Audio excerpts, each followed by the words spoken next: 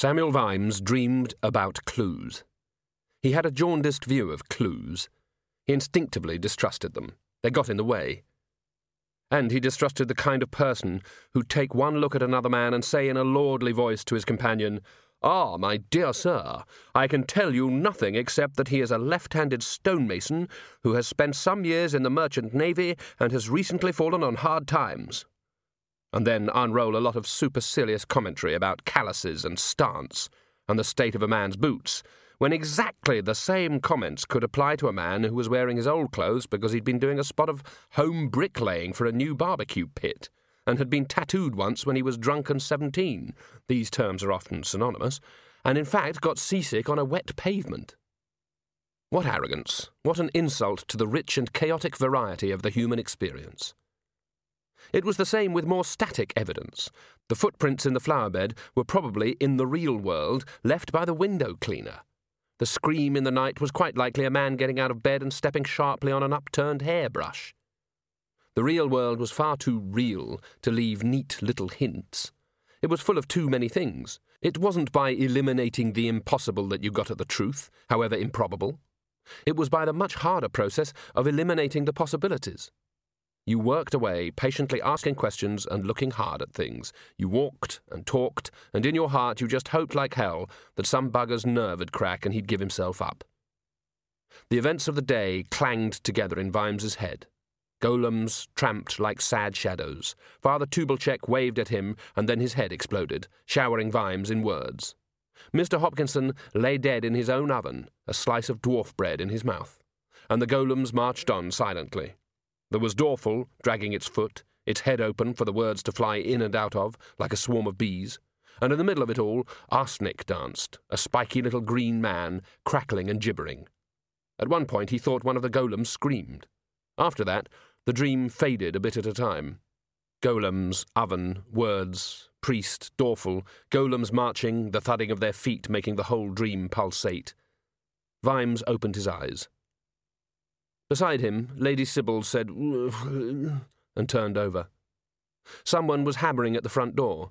Still muzzy, head swimming, Vimes pulled himself up on his elbows and said to the nighttime world in general, "What sort of a time do you call this?" "Bingly, bingly, beep," said a cheerful voice from the direction of Vimes's dressing table. "Oh, please. 29 minutes and 31 seconds past 5 a.m. A penny saved is a penny earned. Would you like me to present your schedule for today? While I am doing this, why not take some time to fill out your registration card?" What? What are you talking about?" The knocking continued. Vimes fell out of bed and groped in the dark for the matches. He finally got a candle alight and half ran, half staggered down the long stairs and into the hall. The knocker turned out to be Constable Visit. "It's Lord Vetinari, sir. It's worse this time." "Has anyone sent for Donut Jimmy?" "Yes, sir." At this time of day, the fog was fighting a rearguard action against the dawn and made the whole world look as though it were inside a ping-pong ball. "I poked my head in as soon as I came on shift, and he was out like a light, sir." "How did you know he wasn't asleep?" "On the floor, sir, with all his clothes on." A couple of watchmen had put the patrician on his bed by the time Vimes arrived, slightly out of breath and with his knees aching. "Gods," he thought, as he struggled up the stairs, "it's not like the old truncheon and bell days. You wouldn't think twice about running halfway across the city, coppers and criminals locked in hot pursuit." With a mixture of pride and shame, he added, "And none of the buggers ever caught me either." The patrician was still breathing, but his face was waxy, and he looked as though death might be an improvement. Vimes's gaze roamed the room. There was a familiar haze in the air. "Who opened the window?" he demanded. "I did, sir," said Visit, "just before I went to get you. He looked as though he needed some fresh air." "It'd be fresher if you left the window shut," said Vimes. "OK, I want everyone, I mean everyone, who was in this place overnight rounded up and down in the hall in 2 minutes, and someone fetch Corporal Littlebottom, and tell Captain Carrot." "I'm worried and confused," he thought, "so the first rule in the book is to spread it around." He prowled around the room. It didn't take much intelligence to see that Vetinari had got up and moved over to his writing desk, where by the look of it he had worked for some time. The candle had burned right down. An inkwell had been overturned, presumably when he'd slipped off the chair. Vimes dipped a finger in the ink and sniffed it. Then he reached for the quill pen beside it, hesitated, took out his dagger and lifted the long feather gingerly. There seemed to be no cunning little barbs on it, but he put it carefully on one side, for Littlebottom to examine later. He glanced down at the paper Vetinari had been working on. To his surprise, it wasn't writing at all, but a careful drawing. It showed a striding figure, except that the figure was not one person at all, but made up of thousands of smaller figures. The effect was like one of the wicker men built by some of the more outlandish tribes near the hub, when they annually celebrated the great cycle of nature and their reverence for life by piling as much of it as possible in a great heap and setting fire to it. The composite man was wearing a crown. Vimes pushed the sheet of paper aside and returned his attention to the desk. He brushed the surface carefully for any suspicious splinters. He crouched down and examined the underside. The light was growing outside.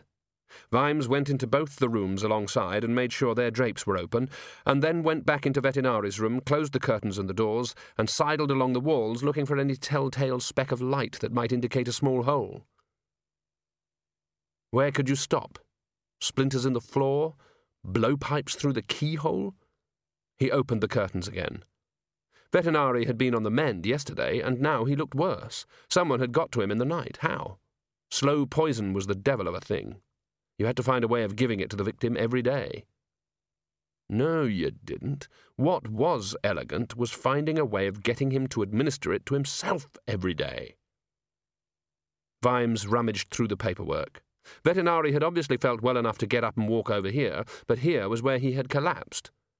You couldn't poison a splinter or a nail because he wouldn't keep on nicking himself. There was a book half buried in the papers, but it had a lot of bookmarks in it, mostly torn bits of old letters. What did he do every day? Vimes opened the book. Every page was covered with handwritten symbols. You have to get a poison like arsenic into the body. It isn't enough to touch it. Or is it? Is there a kind of arsenic you can pick up through the skin? No one was getting in. Vimes was almost certain of that. The food and drink were probably all right, but he'd get detritus to go and have another one of his little talks with the cooks in any case. Something he breathed? How could you keep that up day after day without arousing suspicion somewhere? Anyway, you'd have to get your poison into the room. Something already in the room. Cheery had a different carpet put down and replaced the bed. What else could you do? Strip the paint from the ceiling? What had Vetinari told Cheery about poisoning? You put it where no one will look at all. Vimes realized he was still staring at the book. There wasn't anything there that he could recognize. It must be a code of some sort. Knowing Vetinari, it wouldn't be crackable by anyone in a normal frame of mind. Could you poison a book?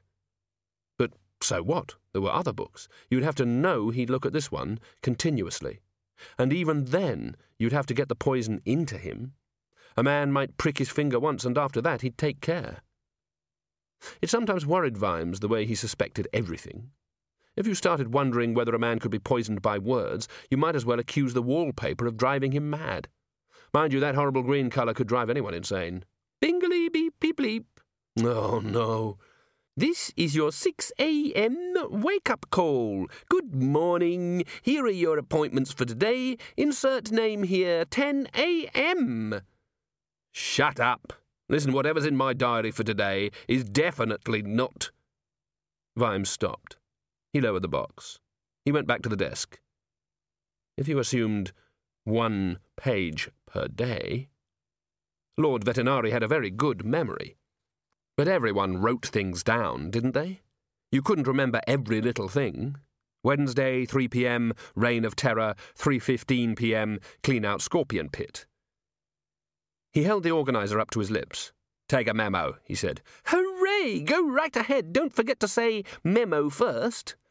Speak to... blast. Memo. What about Vetinari's journal? Is that it? Yes. Someone knocked politely at the door. Vimes opened it carefully. Oh, it's you, Littlebottom.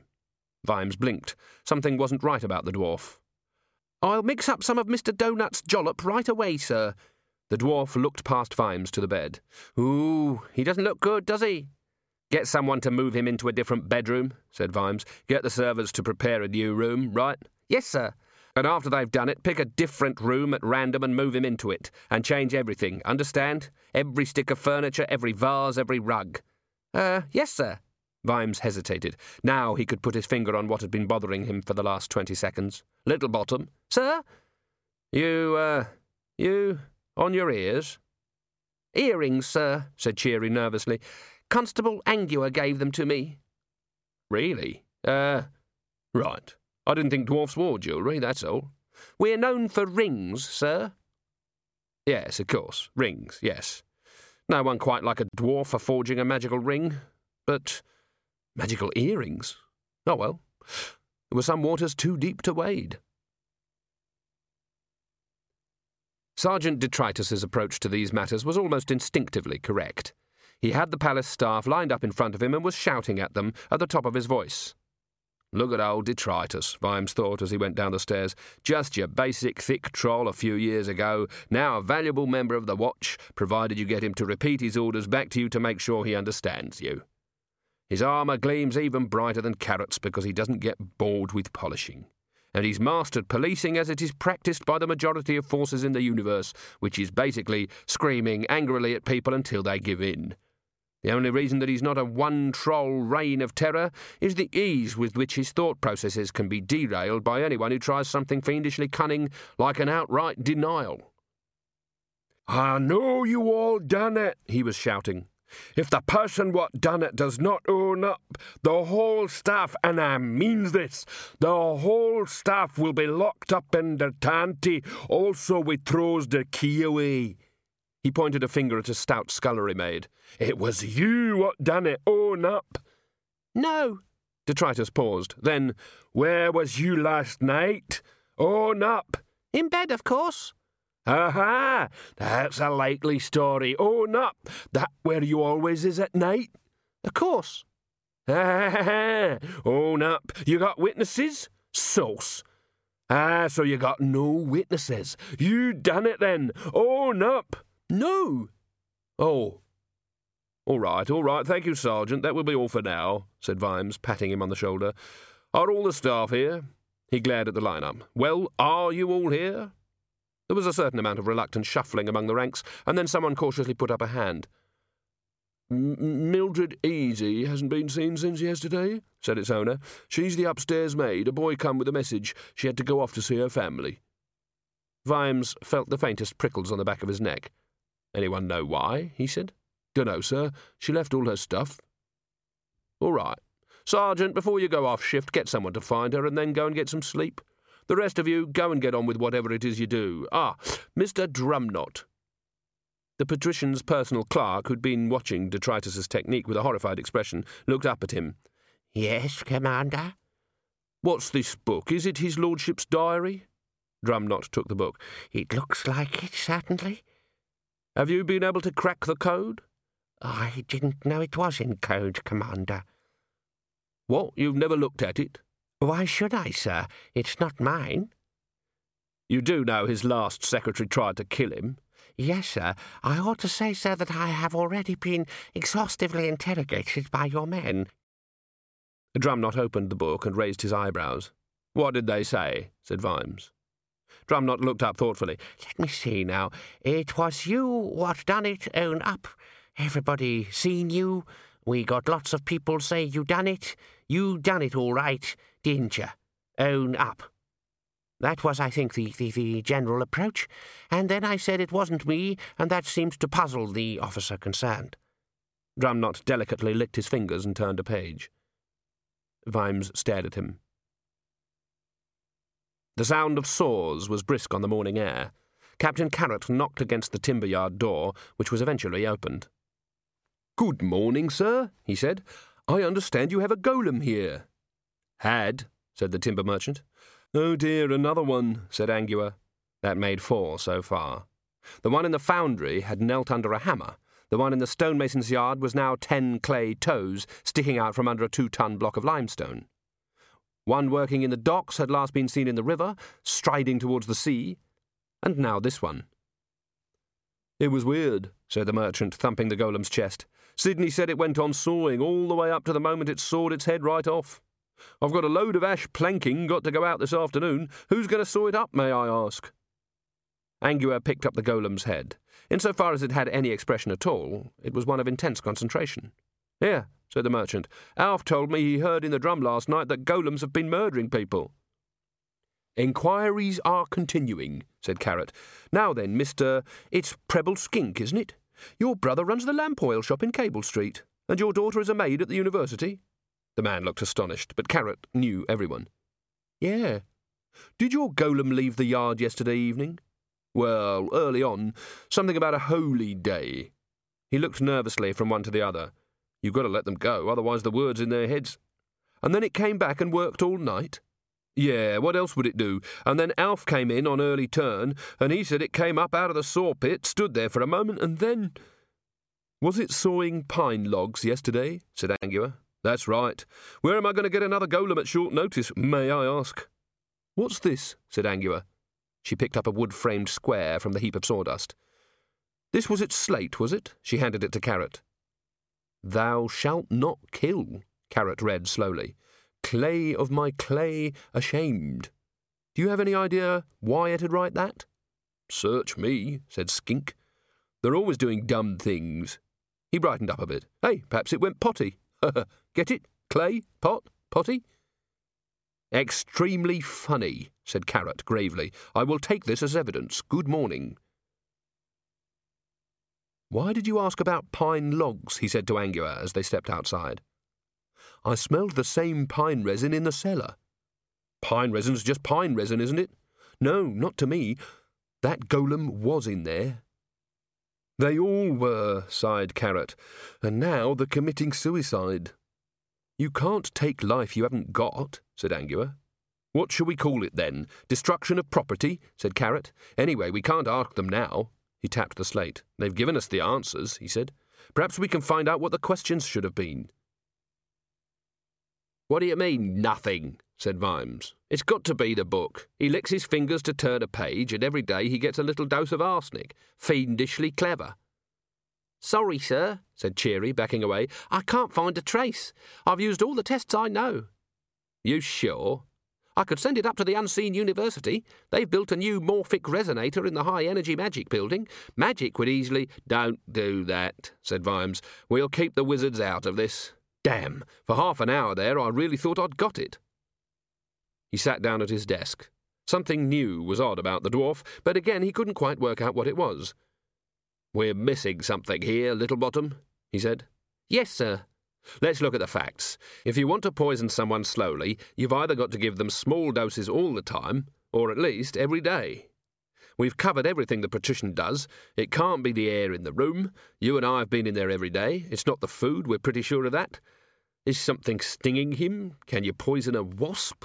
What we need... Excuse me, sir. Vimes turned. Detritus, I thought you were off duty. I got them to give me the address of that maid called Easy, like you said, said Detritus stoically.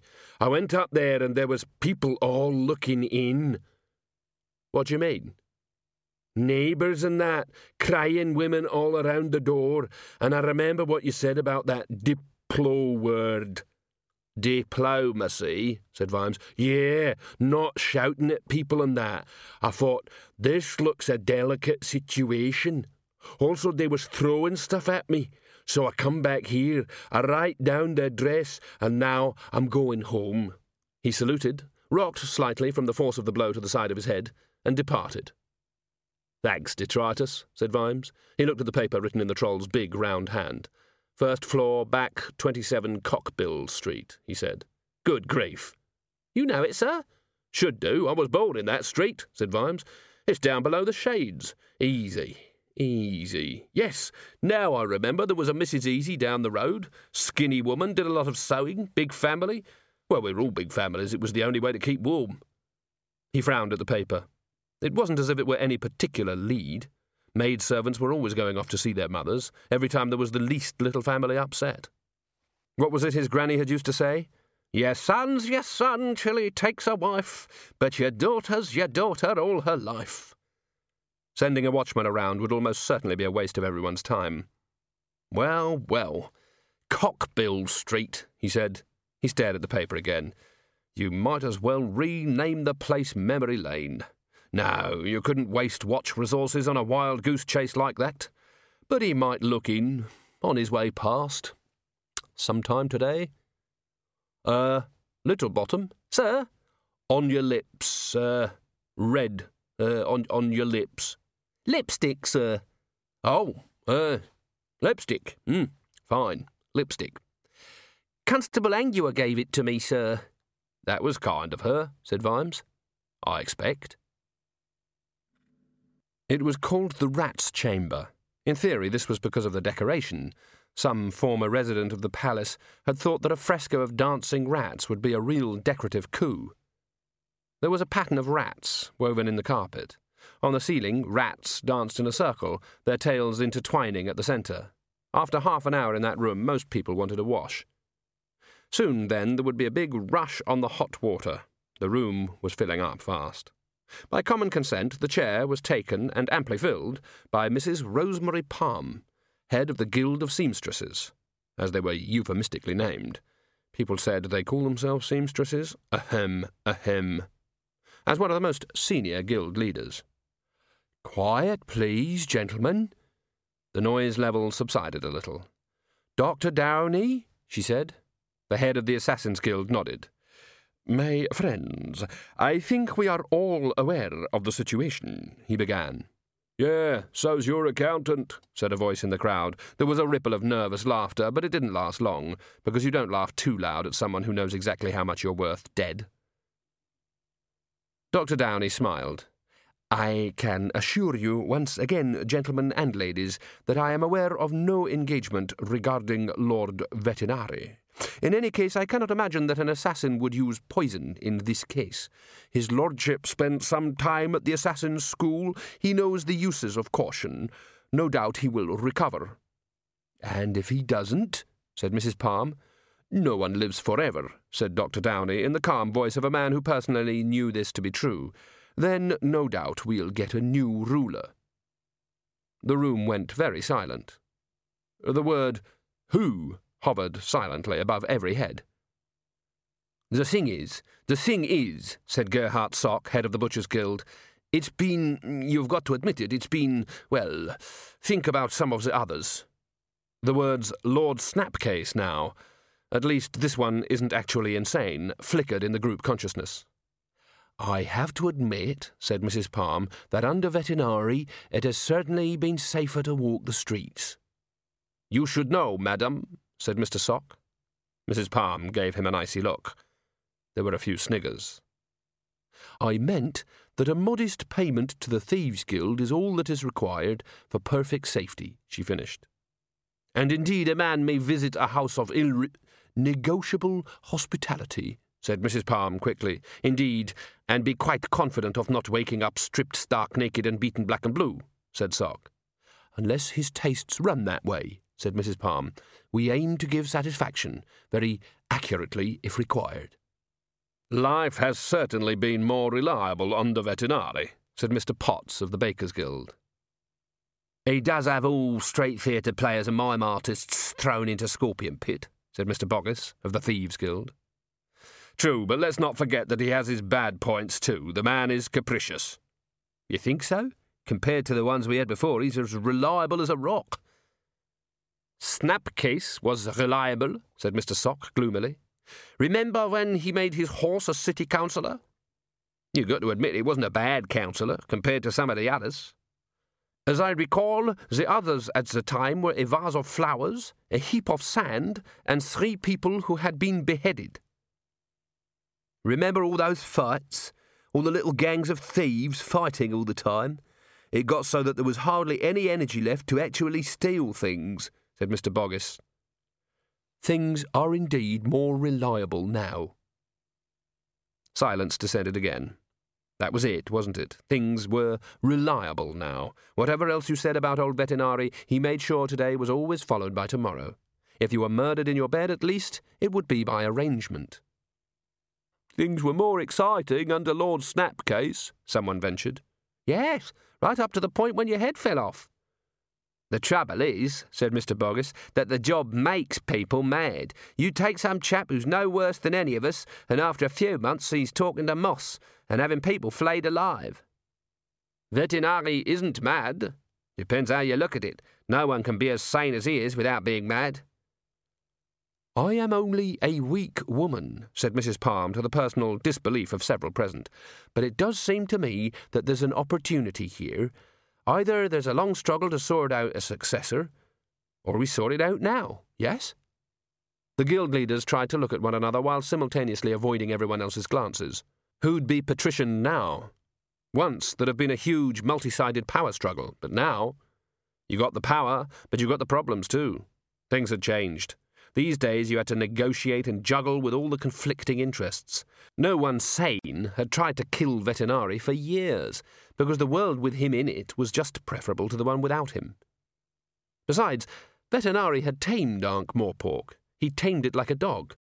He'd taken a minor scavenger among scavengers and lengthened its teeth and strengthened its jaws and built up its muscles and studded its collar and fed it lean steak, and then he'd aimed it at the throat of the world.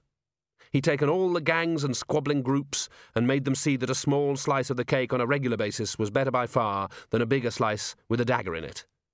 He'd made them see that it was better to take a small slice, but enlarge the cake. Ankh-Morpork, alone of all the cities of the plains, had opened its gates to dwarfs and trolls. Alloys are stronger, Vetinari had said. It had worked. They made things. Often they made trouble, but mostly they made wealth. As a result, although Ankh-Morpork still had many enemies, those enemies had to finance their armies with borrowed money. Most of it was borrowed from Ankh-Morpork, at punitive interest. There hadn't been any really big wars for years. Ankh-Morpork had made them unprofitable. Thousands of years ago, the old empire had enforced the Pax Morporkia, which had said to the world, "Do not fight, or we will kill you." The Pax had arisen again, but this time it said, "If you fight, we'll call in your mortgages. And incidentally, that's my pike you're pointing at me. I paid for that shield you're holding, and take my helmet off when you speak to me, you horrible little debtor."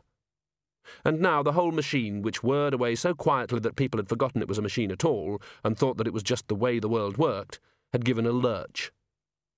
The guild leaders examined their thoughts and decided that what they did not want was power. What they wanted was that tomorrow should be pretty much like today. "There's the dwarfs," said Mr. Boggis. "Even if one of us, not that I'm saying it would be one of us, of course, even if someone took over, what about the dwarfs? We get someone like Snapcase again, there's going to be chopped kneecaps in the streets." "You're not suggesting we have some sort of vote, are you? Some sort of popularity contest?" "Oh, no, it's just all more complicated now, and power goes to people's heads." "And then other people's heads fall off." "I wish you wouldn't keep on saying that, whoever you are," said Mrs. Palm. "Anyone would think you'd had your head cut off." "Huh? Oh, it's you, Mr. Slant. I do apologise." "Speaking as the president of the Guild of Lawyers," said Mr. Slant, the most respected zombie in Ankh-Morpork, "I must recommend stability in this matter. I wonder if I may offer some advice." "How much will it cost us?" said Mr. Sock. "Stability," said Mr. Slant, "equals monarchy." "Oh, now, don't tell us." "Look at Clatch," said Mr. Slant doggedly. "Generations of serifs, result political stability. Take Pseudopolis, or Stolat, or even the Agatean Empire." "Come on," said Dr. Downey. "Everyone knows that kings—" "Oh, monarchs come and go, they depose one another and so forth," said Mr. Slant, "but the institution goes on. Besides, I think you'll find that it is possible to work out an accommodation." He realised that he had the floor. His fingers absent-mindedly touched the seam where his head had been sewn back on. All those years ago, Mr. Slant had refused to die until he had been paid for the disbursements in the matter of conducting his own defence. "How do you mean?" said Mr. Potts. "I accept that the question of resurrecting the Ankh-Morpork succession has been raised several times recently," said Mr. Slant.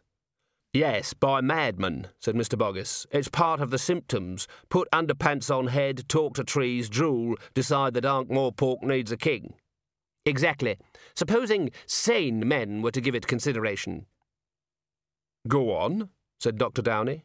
"There have been precedents," said Mr. Slant. "Monarchies who have found themselves bereft of a convenient monarch have obtained one. Some suitably born member of some other royal line. After all, what is required is someone who, knows the ropes, as I believe the saying goes." "Sorry? Are you saying we send out for a king?" said Mr. Boggis. "We put up some kind of advertisement? Throne vacant, applicant must supply own crown?" "In fact," said Mr. Slant, ignoring this, "I recall that during the First Empire, Genua wrote to Ankh-Morpork and asked to be sent one of our generals to be their king, their own royal lines having died out through interbreeding so intensively that the last king kept trying to breed with himself." The history books say that we sent our loyal General Tacticus, whose first act after obtaining the crown was to declare war on Ankh-Morpork. Kings are interchangeable. You mentioned something about reaching an accommodation, said Mr. Boggis. You mean we tell a king what to do? I like the sound of that, said Mrs. Palm. I like the echoes, said Dr. Downey. Not tell, said Mr. Slant. We agree. Obviously, as king, he would concentrate on those things traditionally associated with kingship. Waving, said Mr. Sock. Being gracious, said Mrs. Palm. Welcoming ambassadors from foreign countries, said Mr. Potts. Shaking hands? Cutting off heads? No, that will not be part of his duties. Minor affairs of state will be carried out by his advisers, said Dr. Downey. He leaned back. I'm sure I can see where this is going, Mr. Slant, he said, but kings once acquired are so damned hard to get rid of, acceptably. There have been precedents for that, too, said Mr. Slant. The assassin's eyes narrowed. I am intrigued, Mr. Slant, that as soon as the Lord Vetinari appears to be seriously ill, you pop up with suggestions like this. It sounds like a remarkable coincidence. There is no mystery, I assure you. Destiny works its course. Surely many of you have heard the rumours that there is in this city someone with a bloodline traceable all the way back to the last royal family, someone working in this very city in a comparatively humble position. A lowly watchman, in fact. There were some nods, but not very definite ones. They were to nods what a grunt is to yes. The guilds all picked up information. No one wanted to reveal how much or how little they personally knew, just in case they knew too little, or even worse, turned out to know too much. However, Doc Pseudopoulos of the Guild of Gamblers put on a careful poker face and said, Yes, but the tricentennial is coming up, and in a few years it'll be the century of the rat.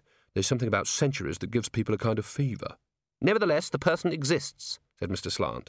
The evidence stares one in the face if one looks in the right places. Very well, said Mr. Boggis. Tell us the name of this captain.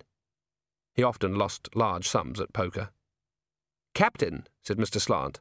I'm sorry to say his natural talents have thus far not commended him to that extent. He is a corporal, Corporal C.W. St. J. Nobbs. There was a silence, and then there was a strange putting sound, like water negotiating its way through a partially blocked pipe. Queen Molly of the Beggars' Guild had so far been silent apart from occasional damp sucking noises as she tried to dislodge a particle of her lunch from the things which, because they were still in her mouth and apparently attached, were technically her teeth. Now she was laughing. The hairs wobbled on every wart. Nobby Nobbs, she said. You're talking about Nobby Nobbs? He is the last known descendant of the Earl of Ankh, who could trace his descent all the way to a distant cousin to the last king, said Mr. Slant. It's the talk of the city. A picture forms in my mind, said Dr. Downey. Small, monkey-like chap, always smoking very short cigarettes. Spotty. He squeezes them in public. That's Nobby, Queen Molly chuckled. Face like a blind carpenter's thumb. Him? But the man's a tit. And dim as a penny candle, said Mr. Boggis. I don't see... Suddenly he stopped, and then contracted the contemplative silence that was gradually affecting everyone else around the table. Don't see why we shouldn't give this due consideration, he said after a while.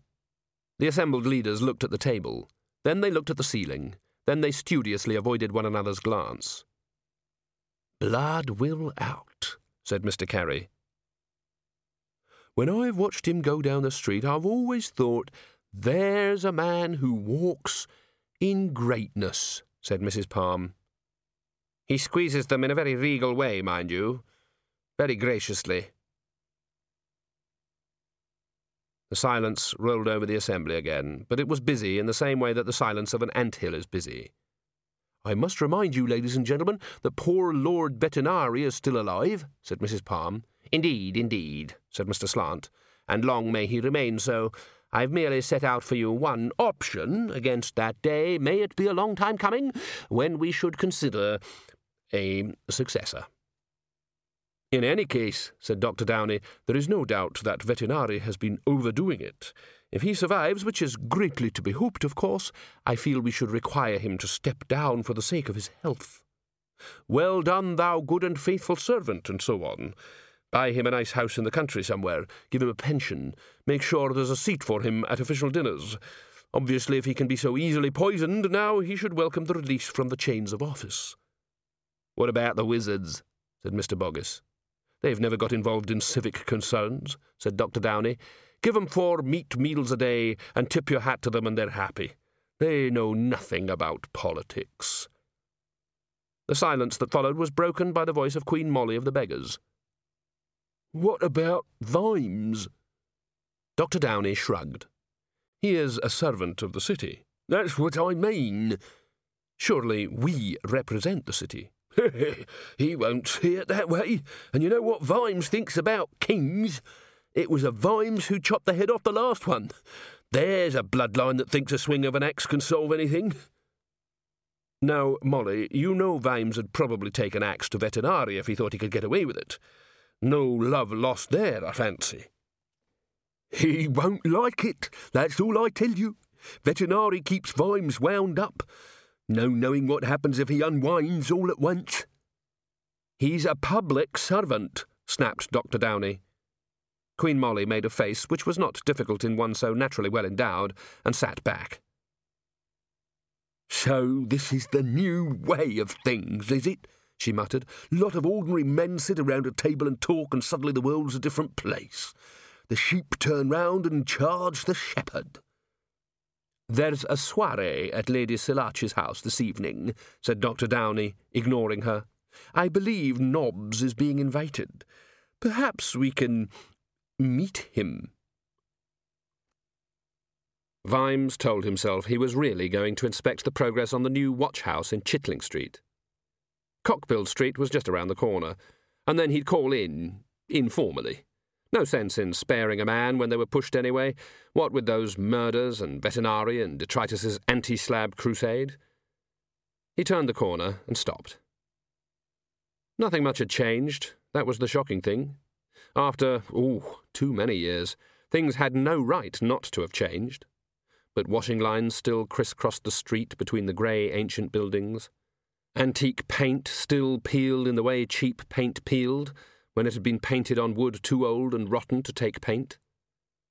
Cockbill Street people were usually too penniless to afford decent paint, but always far too proud to use whitewash. And the place was slightly smaller than he remembered, that was all. When had he last come down here? He couldn't remember. It was beyond the shades, and up until quite recently the watch had tended to leave that area to its own unspeakable devices. Unlike the shades, though, Cockbill Street was clean, with the haunting empty cleanliness you get when people can't afford to waste dirt. For Cockbill Street was where people lived who were worse than poor, because they didn't know how poor they were. If you asked them, they would probably say something like, mustn't grumble, or there's far worse off than us, or we've always kept us heads above water and we don't owe nobody nowt. He could hear his granny speaking, no one's too poor to buy soap. Of course, many people were, but in Cockbill Street they bought soap just the same. The table might not have any food on it, but by gods it was well scrubbed. That was Cockbill Street, where what you mainly ate was your pride. What a mess the world was in, Vimes reflected.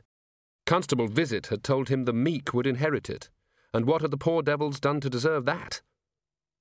Cockbill Street people would stand aside to let the meek through, for what kept them in Cockbill Street, mentally and physically, was their vague comprehension that there were rules, and they went through life filled with a quiet, distracted dread that they weren't quite obeying them. People said that there was one law for the rich and one law for the poor, but it wasn't true. There was no law for those who made the law, and no law for the incorrigibly lawless. All the laws and rules were for those people stupid enough to think like Cockbill Street people. It was oddly quiet. Normally there'd be swarms of kids and carts heading down towards the docks, but today the place had a shut-in look. In the middle of the road was a chalked hopscotch path. Vimes felt his knees go weak. It was still here. When had he last seen it? 35 years ago? 40? So it must have been drawn and redrawn thousands of times. He'd been pretty good at it. Of course, they'd played it by Ankh-Morpork rules. Instead of kicking a stone, they'd kicked William Scuggins. It had been just one of the many inventive games they'd played which had involved kicking, chasing, or jumping on William Scuggins until he threw one of his famous wobblers and started frothing and violently attacking himself. Vimes had been able to drop William in the square of his choice 9 times out of 10. The 10th time, William bit his leg. In those days, tormenting William and finding enough to eat had made for a simple, straightforward life. There weren't so many questions you didn't know the answers to, except maybe how to stop your leg festering. Sir Samuel looked around, saw the silent street, and flicked a stone out of the gutter with his foot. Then he booted it surreptitiously along the squares, adjusted his cloak, and hopped and jumped his way up, turned, hopped. What was it you shouted as you hopped? Salt, mustard, vinegar, and pepper? No. Or was it the one that went, William Scuggins is a bastard?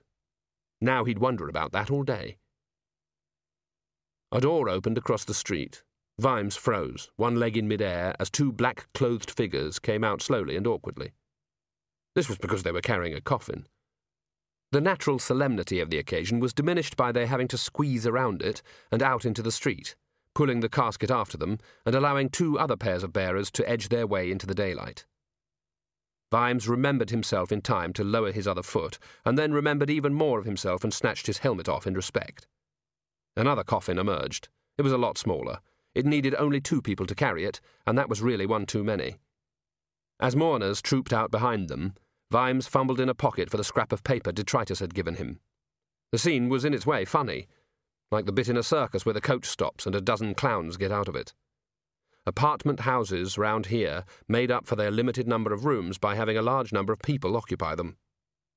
He found the paper and unfolded it. 1st floor, back, 27 Cockbill Street. And this was it. He'd arrived in time for a funeral. 2 funerals. "Looks like it's a really bad day to be a golem," said Angua. There was a pottery hand lying in the gutter. "That's the 3rd one we've seen smashed in the street."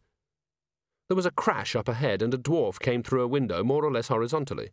His iron helmet struck sparks as he hit the street, but the dwarf was soon up again and plunging back through the adjacent doorway.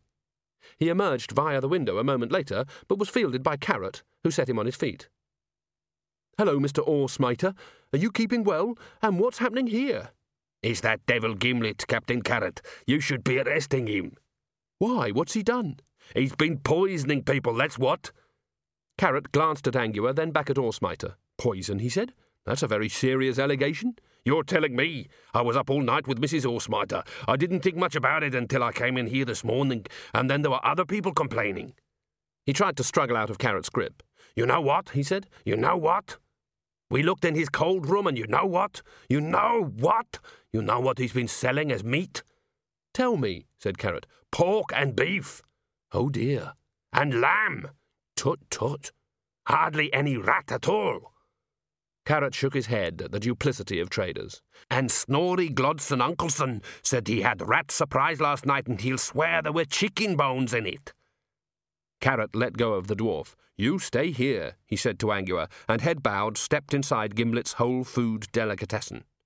An axe spun towards him. He caught it almost absent-mindedly and tossed it casually aside. "Ow!"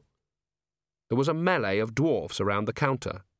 The row had already gone well past the stage when it had anything much to do with the subject in hand, and these being dwarfs now included matters of vital importance, such as whose grandfather had stolen whose grandfather's mining claim 300 years ago, and whose axe was at whose throat right now. But there was something about Carrot's presence. The fighting gradually stopped. The fighters tried to look as if they'd just happened to be standing there. There was a sudden and general "Axe? What axe? Oh, this axe. Oh, I was just showing it to my friend Bjorn here. Good old Bjorn," feel to the atmosphere. "All right," said Carrot. "What's all this about poison? Mr. Gimlet first." "It's a diabolical lie," shouted Gimlet from somewhere under the heap. "I run a wholesome restaurant. My tables are so clean you could eat your dinner off them." Carrot raised his hands to stop the outburst this caused. "Someone said something about rats," he said. "I told them I use only the very best rats," shouted Gimlet. "Good, plump rats from the best locations. None of your latrine rubbish. And they're hard to come by, let me tell you." "And when you can't get them, Mr. Gimlet?" said Carrot. Gimlet paused. Carrot was hard to lie to. All right, he mumbled. Maybe when there's not enough, I might sort of plump out the stock with some chicken, maybe just a bit of beef. Huh? A bit? More voices were raised. That's right. You should see his cold room, Mr. Carrot. Yeah, he uses steak and cuts little legs in it and covers it with rat sauce. I don't know. You try to do your best at very reasonable prices, and this is the thanks you get, said Gimlet hotly. It's hard enough to make ends meet as it is. You don't even make 'em out of the right meat. Carrot sighed. There were no public health laws in Ankh-Morpork. It would be like installing smoke detectors in hell. All right, he said, but you can't get poisoned by steak. No, honestly, no, shut up, all of you. No, I don't care what your mother's told you. No, I want to know about this poisoning, Gimlet. Gimlet struggled to his feet. We did rat surprise last night for the Sons of Bloodaxe annual dinner, he said. There was a general groan. And it was rat. He raised his voice against the complaining. You can't use anything else. Listen. You've got to have the noses poking through the pastry, all right? Some of the best rat we've had for a long time, let me tell you. And you were all ill afterwards, said Carrot, taking out his notebook. Sweating all night. Couldn't see straight. I reckon I know every knothole on the back of the privy door. I'll write that down as a definitely, said Carrot. Was there anything else on the dinner menu? Vol au vents and cream of rat, said Gimlet, all hygienically prepared. How do you mean, hygienically prepared, said Carrot. The chef is under strict orders to wash his hands afterwards. The assembled dwarfs nodded. This was certainly pretty hygienic. You didn't want people going around with ratty hands. Anyway, you've all been eating here for years, said Gimlet, sensing this slight veer in his direction. This is the first time there's been any trouble, isn't it? My rats are famous. Your chicken's going to be pretty famous too, said Carrot. There was laughter this time. Even Gimlet joined in. All right, I'm sorry about the chicken. But it was that or very poor rats, and you know I only buy from wee Mad Arthur. He's trustworthy, whatever else you may say about him. You just can't get better rats. Everyone knows that. That'll be wee Mad Arthur in Gleam Street, said Carrot. Yes, not a mark on 'em most of the time. Have you got any left? 1 or 2. Gimlet's expression changed. Yeah, you don't think he poisoned them, do you? I never did trust that little bugger. Inquiries are continuing, said Carrot. He tucked his notebook away. I'd like some rats, please. Those rats to go. He glanced at the menu, patted his pocket, and looked questioningly out through the door at Angua. You don't have to buy them, she said wearily. They're evidence. We can't defraud an innocent tradesman who may be the victim of circumstances, said Carrot. You want ketchup? Said Gimlet. Only they're extra with ketchup. The funeral carriage went slowly through the streets. It looked quite expensive, but that was Cockbill Street for you. People put money by. Vimes remembered that.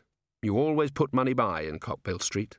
You saved up for a rainy day even if it was pouring already, and you'd die of shame if people thought you could afford only a cheap funeral. 6 black-clad mourners came along behind, together with perhaps a score of people who had tried at least to look respectable. Vimes followed the procession at a distance, all the way to the cemetery behind the Temple of Small Gods, where he lurked awkwardly among the gravestones and sombre graveyard trees while the priest mumbled on. The gods had made the people of Cockbill Street poor, honest, and provident, Vimes reflected. They might as well have hung signs saying, "Kick me," on their backs, and had done with it. Yet Cockbill Street people tended towards religion, at least of the less demonstrative kind. They always put a little life by for a rainy eternity.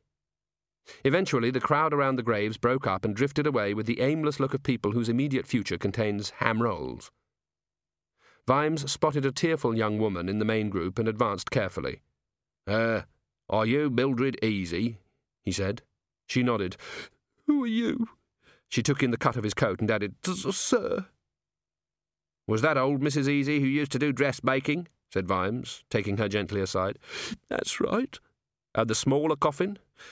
"That was our William." The girl looked as if she were about to cry again. "Can we have a talk?" said Vimes. "There are some things I hope you could tell me." He hated the way his mind worked. A proper human being would have shown respect and quietly walked away. But as he'd stood among the chilly stones, a horrible apprehension had stolen over him, that almost all the answers were in place now, if only he could work out the questions. She looked around at the other mourners. They had reached the gate and were staring back curiously at the two of them. I know this isn't the right time," said Vimes, "but when the kids play hopscotch in the street, what's the rhyme they sing? Salt, mustard, vinegar, pepper, isn't it?" She stared at his worried grin. "That's a skipping rhyme," she said coldly. "When they play hopscotch, they sing Billy Skunkins is a brass stud. Who are you?" "I'm Commander Vimes of the Watch," said Vimes. So, Willie Scuggins would live on in the street, in disguise and in a fashion, and old Stoneface was just some guy on a bonfire. Then her tears came. It's all right," said Vimes, as soothingly as he could. "I was brought up in Cockbill Street. That's why I'm not here on... I'm not out to... Look, I know you took food home from the palace. That's all right by me. I'm not here to... Oh, damn, would you like my handkerchief? I think your one's full." "Everyone does it." "Yes, I know. Anyway, Cook never says nothing." She began to sob again. Yes. "Everyone takes a few things," said Mildred Easy. "It's not like stealing." "It is," thought Vimes treacherously, "but I don't give a damn." And now he'd got a grip on the long copper rod and was climbing into a high place while the thunder muttered around him. The last food you were given," he said. "What was it?" "Just some blancmange and some, that sort of jam made out of meat." "Pâté?" "Yes, I thought it would be a little treat." Vimes nodded. Rich, mushy food, the sort you'd give to a baby who was peaky and to a granny who hadn't got any teeth. Well, he was on the roof now. The clouds were black and threatening, and he might as well wave the lightning conductor. Time to ask. The wrong question, as it proved. "Tell me," he said, "what did Mrs. Easy die of?" "Let me put it like this," said Cheery. "If these rats had been poisoned with lead instead of arsenic, you'd have been able to sharpen their noses and use them as a pencil." She lowered the beaker. "Are you sure?" said Carrot. "Yes." "Wee Mad Arthur wouldn't poison rats, would he? Especially not rats that were going to be eaten." "I've heard he doesn't like dwarfs much," said Angua. "Yes, but business is business. No one who does a lot of business with dwarfs likes them much, and he must supply every dwarf cafe and delicatessen in the city." "Maybe they ate arsenic before he caught them," said Angua. "People use it as a rat poison after all." "Yes," said Carrot in a very deliberate way. "They do." "You're not suggesting that Vetinari tucks into a nice rat every day?" said Angua. "I've heard he uses rats as spies, so I don't think he uses them as Elevenses," said Carrot. "But it'd be nice to know where wee Mad Arthur gets his from, don't you think?" "Commander Vimes said he was looking after the Vetinari case," said Angua. "But we're just finding out why Gimlet's rats are full of arsenic," said Carrot innocently. "Anyway, I was going to ask Sergeant Colon to look into it."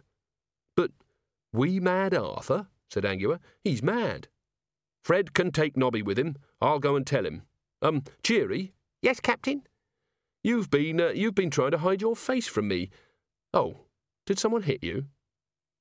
"No, sir. Only your eyes look a bit bruised and your lips—" "I'm fine, sir," said Cheery desperately. "Oh, well, if you say so. I'll look for Sergeant Colon, then." He backed out, embarrassed. That left the two of them. All girls together, thought Angua. One normal girl between the two of us, at any rate. "I don't think the mascara works," Angua said. "The lipstick's fine, but the mascara... I don't think so." "I think I need practice." "You sure you want to keep the beard?" "You don't mean shave?" Cheery backed away. All right. What about the iron helmet?" "It belonged to my grandmother. It's dwarfish." Fine, OK. You've made a good start, anyway." What do you think of this?" said Cheery, handing her a bit of paper. Angua read it. It was a list of names, although most of them were crossed out. Cheery Littlebottom, Cherry, Sherry, Sherry, Lucinda Littlebottom, Sherry, Sherry, Sherry. What do you think?" said Cheery nervously. "Lucinda," said Angua, raising her eyebrows. "I've always liked the sound of the name." Sherry is nice, said Angua, and it is rather like the one you've got already. The way people spell in this town, no one will actually notice unless you point it out to them. Cheer's shoulders sagged with released tension. When you've made up your mind to shout out who you are to the world, it's a relief to know that you can do it in a whisper. Sherry, thought Angua. Now, what does that name conjure up? Does the mental picture include iron boots, iron helmet, a small worried face, and a long beard? Well, it does now. Somewhere underneath Ankh-Morpork, a rat went about its business, ambling unconcernedly through the ruins of a damp cellar. It turned a corner towards the grain store it knew was up ahead, and almost walked into another rat. This one was standing on its hind legs, though, and wearing a tiny black robe and carrying a scythe. Such of its snout that could be seen was bone white. "Squeak," it said. Then the vision faded and revealed a slightly smaller figure. There was nothing in the least rat-like about it apart from its size. It was human, or at least humanoid. It was dressed in rat-skin trousers, but was bare above the waist, apart from 2 bandoliers that crisscrossed its chest, and it was smoking a tiny cigar.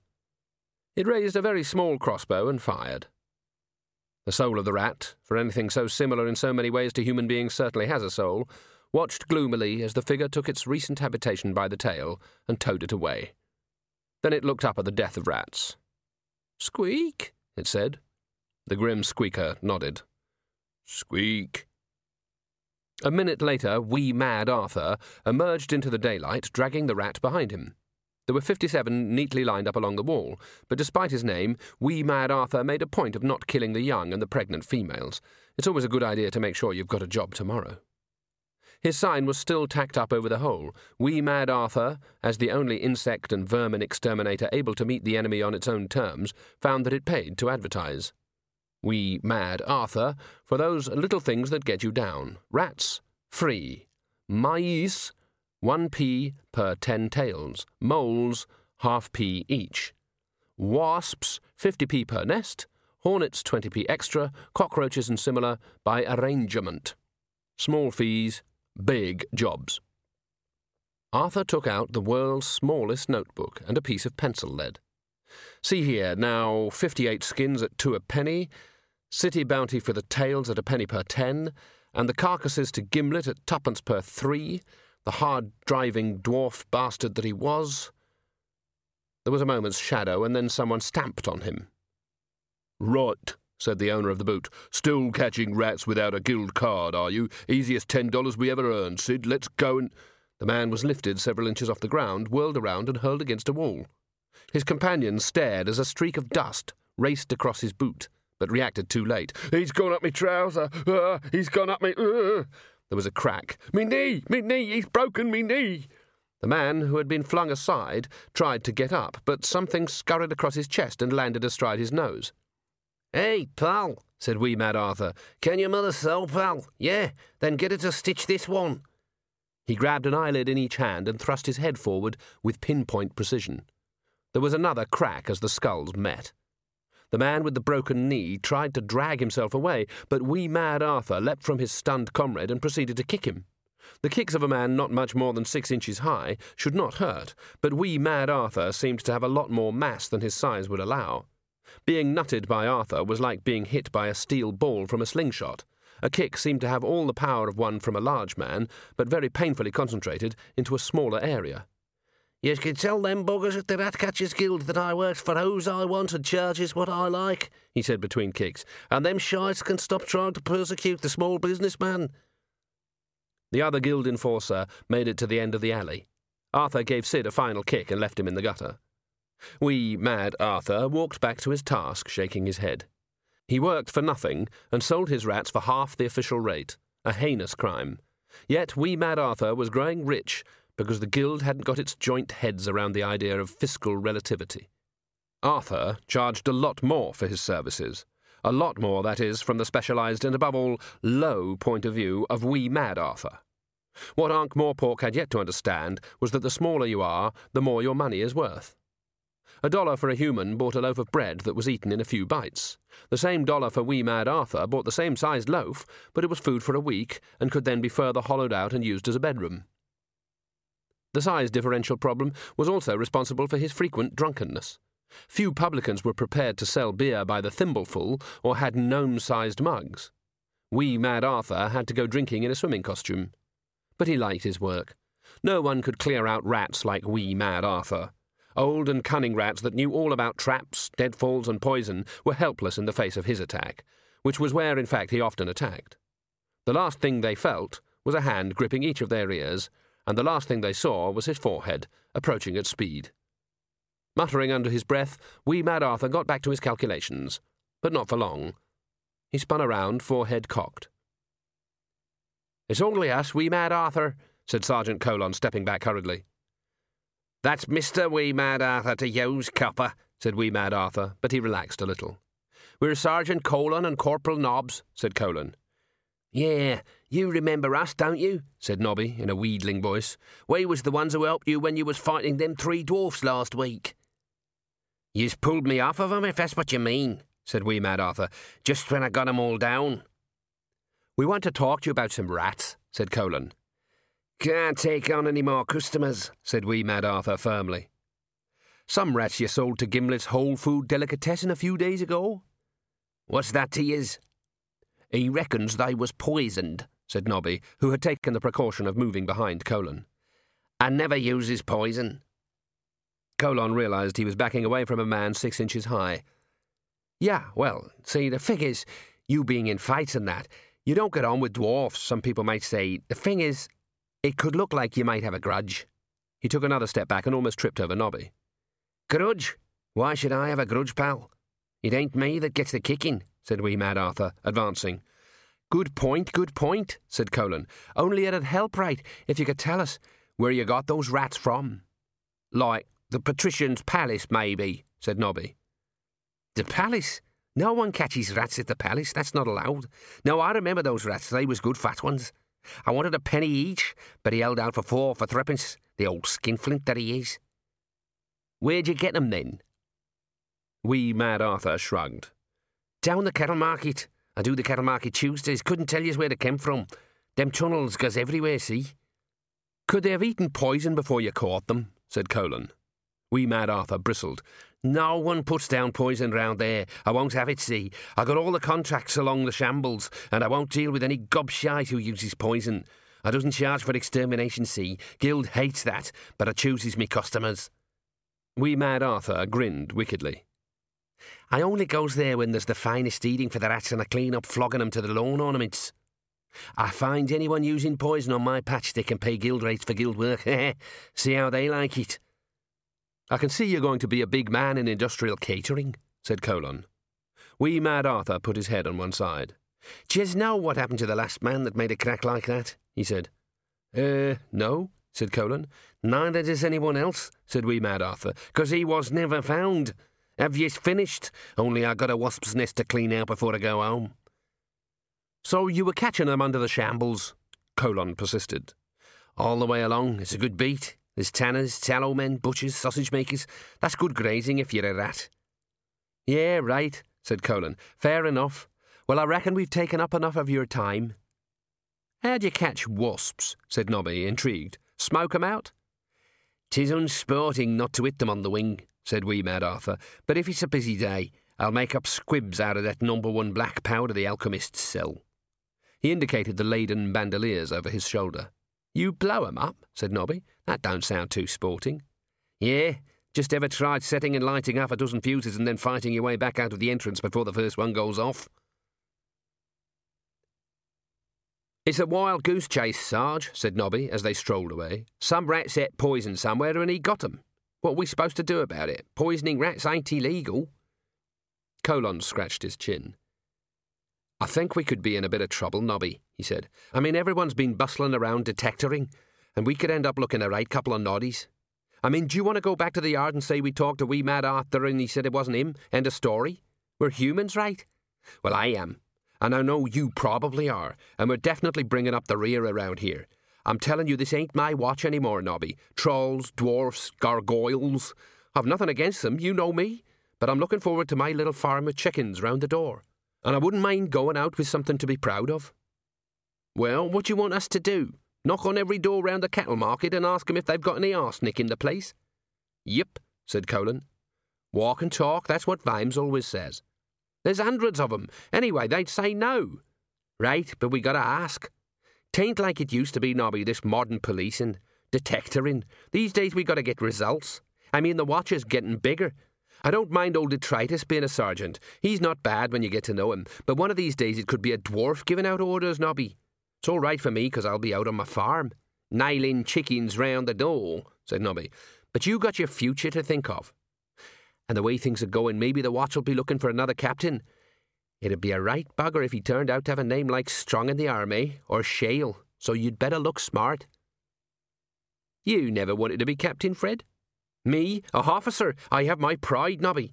I've nothing against officering for them as is called to it, but it's not for the likes of me. My place is with the common man. I wish mine was, said Nobby gloomily. Look what was in my pigeonhole this morning. He handed the sergeant a square of card with gold edging. Lady Silarchi will be at home this PM from 5 onwards and requests the pleasure of the company of Lord de Nobbies, he read. Oh. I've heard about these rich old women, said Nobby dejectedly. I reckon she wants me to be a giggle-low. Is that right? Nah, said the sergeant, looking at Passion's most unlikely plaything. I know this stuff from my uncle. At home is like a bit of a drink stew. It's where all you knobs hobnob, Nobby. You just drink and scoff and talk about literature and the arts. I haven't got any posh clothes, said Nobby. Ah, that's where you score, Nobby, said Colin. Uniforms is okay. Adds a bit of tone, in fact, especially if you look dashing, he said, ignoring the evidence that Nobby was, in fact, merely runny. Is that a fact? Said Nobby, brightening up a bit. I've got a lot more of them invites too, he said. Posh cars, what look like they've been nibbled along the edges with gold teeth. Dinners, balls, all kinds of stuff. Colin looked down at his friend. A strange and yet persuasive thought crept into his mind. Well, he said, it's the end of the social season, see? Time's running out. What for? Well, could be all them posh women want to marry you after their daughters who are in season. What? Nothing beats an earl except a duke, and we haven't got one of them, and we ain't got a king neither. The Earl of Ankh would be what they calls a social catch. Yes, it was easier if he said it to himself like that. If you substituted Nobby Nobbs for Earl of Ankh, it didn't work, but it did work when you just said Earl of Ankh. There'd be many women who'd be happy to be the mother-in-law of the Earl of Ankh, even if it meant having Nobby Nobbs into the bargain. Well, a few, anyway. Nobby's eyes gleamed. Never thought of that, he said. And some of these girls have a bit of cash, too. More'n you, Nobby. And of course I owes it to my posterity to see that the line of Nobbses doesn't die out, Nobby added thoughtfully. Colin beamed at him with the rather worried expression of a mad doctor who has bolted on the head, applied the crackling lightning to the electrodes, and is now watching his creation lurch down to the village. Caw, said Nobby, his eyes now unfocusing slightly. Right, but before that, said Colin, I'll do all the places along the shambles, and you do Chitling Street, and then we can push off back to the yard, job done and dusted, okay? Afternoon, Commander Vimes, said Carrot, shutting the door behind him. Captain Carrot reporting. Vimes was slumped in his chair, staring at the window. The fog was creeping up again. Already the opera house opposite was a little hazy. We had a look at as many golems as we could, sir, said Carrot, trying diplomatically to see if there was a bottle anywhere on the desk. There's hardly any, sir. We found 11 had smashed themselves up or sawn their heads off, and by lunchtime people were smashing them or taking out their words themselves, sir. It's not nice, sir. There's bits of pottery all over the city. It's as if people were just waiting for the opportunity. It's odd, sir. All they do is work and keep themselves to themselves and don't offer any harm to anyone. And some of the ones that smashed themselves left, well, notes, sir. Sort of saying they were sorry and ashamed, sir. They kept on going on about their clay. Vimes did not respond. Carrot leaned sideways and down in case there was a bottle on the floor. And Gimlet's whole food delicatessen has been selling poisoned rat. Arsenic, sir. I've asked Sergeant Colon and Nobby to follow that one. It might just be some kind of a mix-up, but you never know. Vimes turned. Carrot could hear his breathing, short, sharp bursts, like a man trying to keep himself under control. "What have we missed, Captain?" he said, in a faraway voice. "Sir?" "In his lordship's bedroom. There's the bed, the desk, things on the desk, the table by the bed, the chair, the rug, everything. We replaced everything. He eats food. We've checked the food, yes?" "The whole larder, sir." "Is that a fact?" "We might be wrong there. I don't understand how, but we might be wrong. There's some evidence lying in the cemetery that suggests we are." Vimes was nearly growling. "What else is there? Littlebottom says there's no marks on him. What else is there? Let's find out the how, and with any luck, that'll give us the who." "He breathes the air more than anyone else, sir." "But we moved him into another bedroom.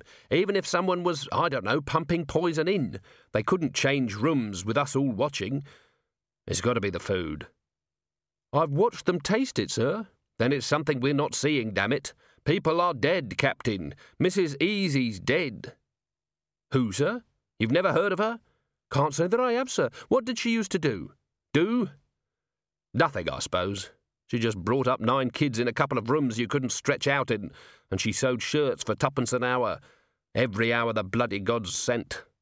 And all she did was work, and keep herself to herself. And she is dead, Captain. And so's her grandson, aged 14 months, because her granddaughter took them some grub from the palace. A bit of a treat for them. And you know what? Mildred thought I was going to arrest her for theft. At the damn funeral, for God's sake." Vimes' fists opened and closed, his knuckles showing white. "It's murder now.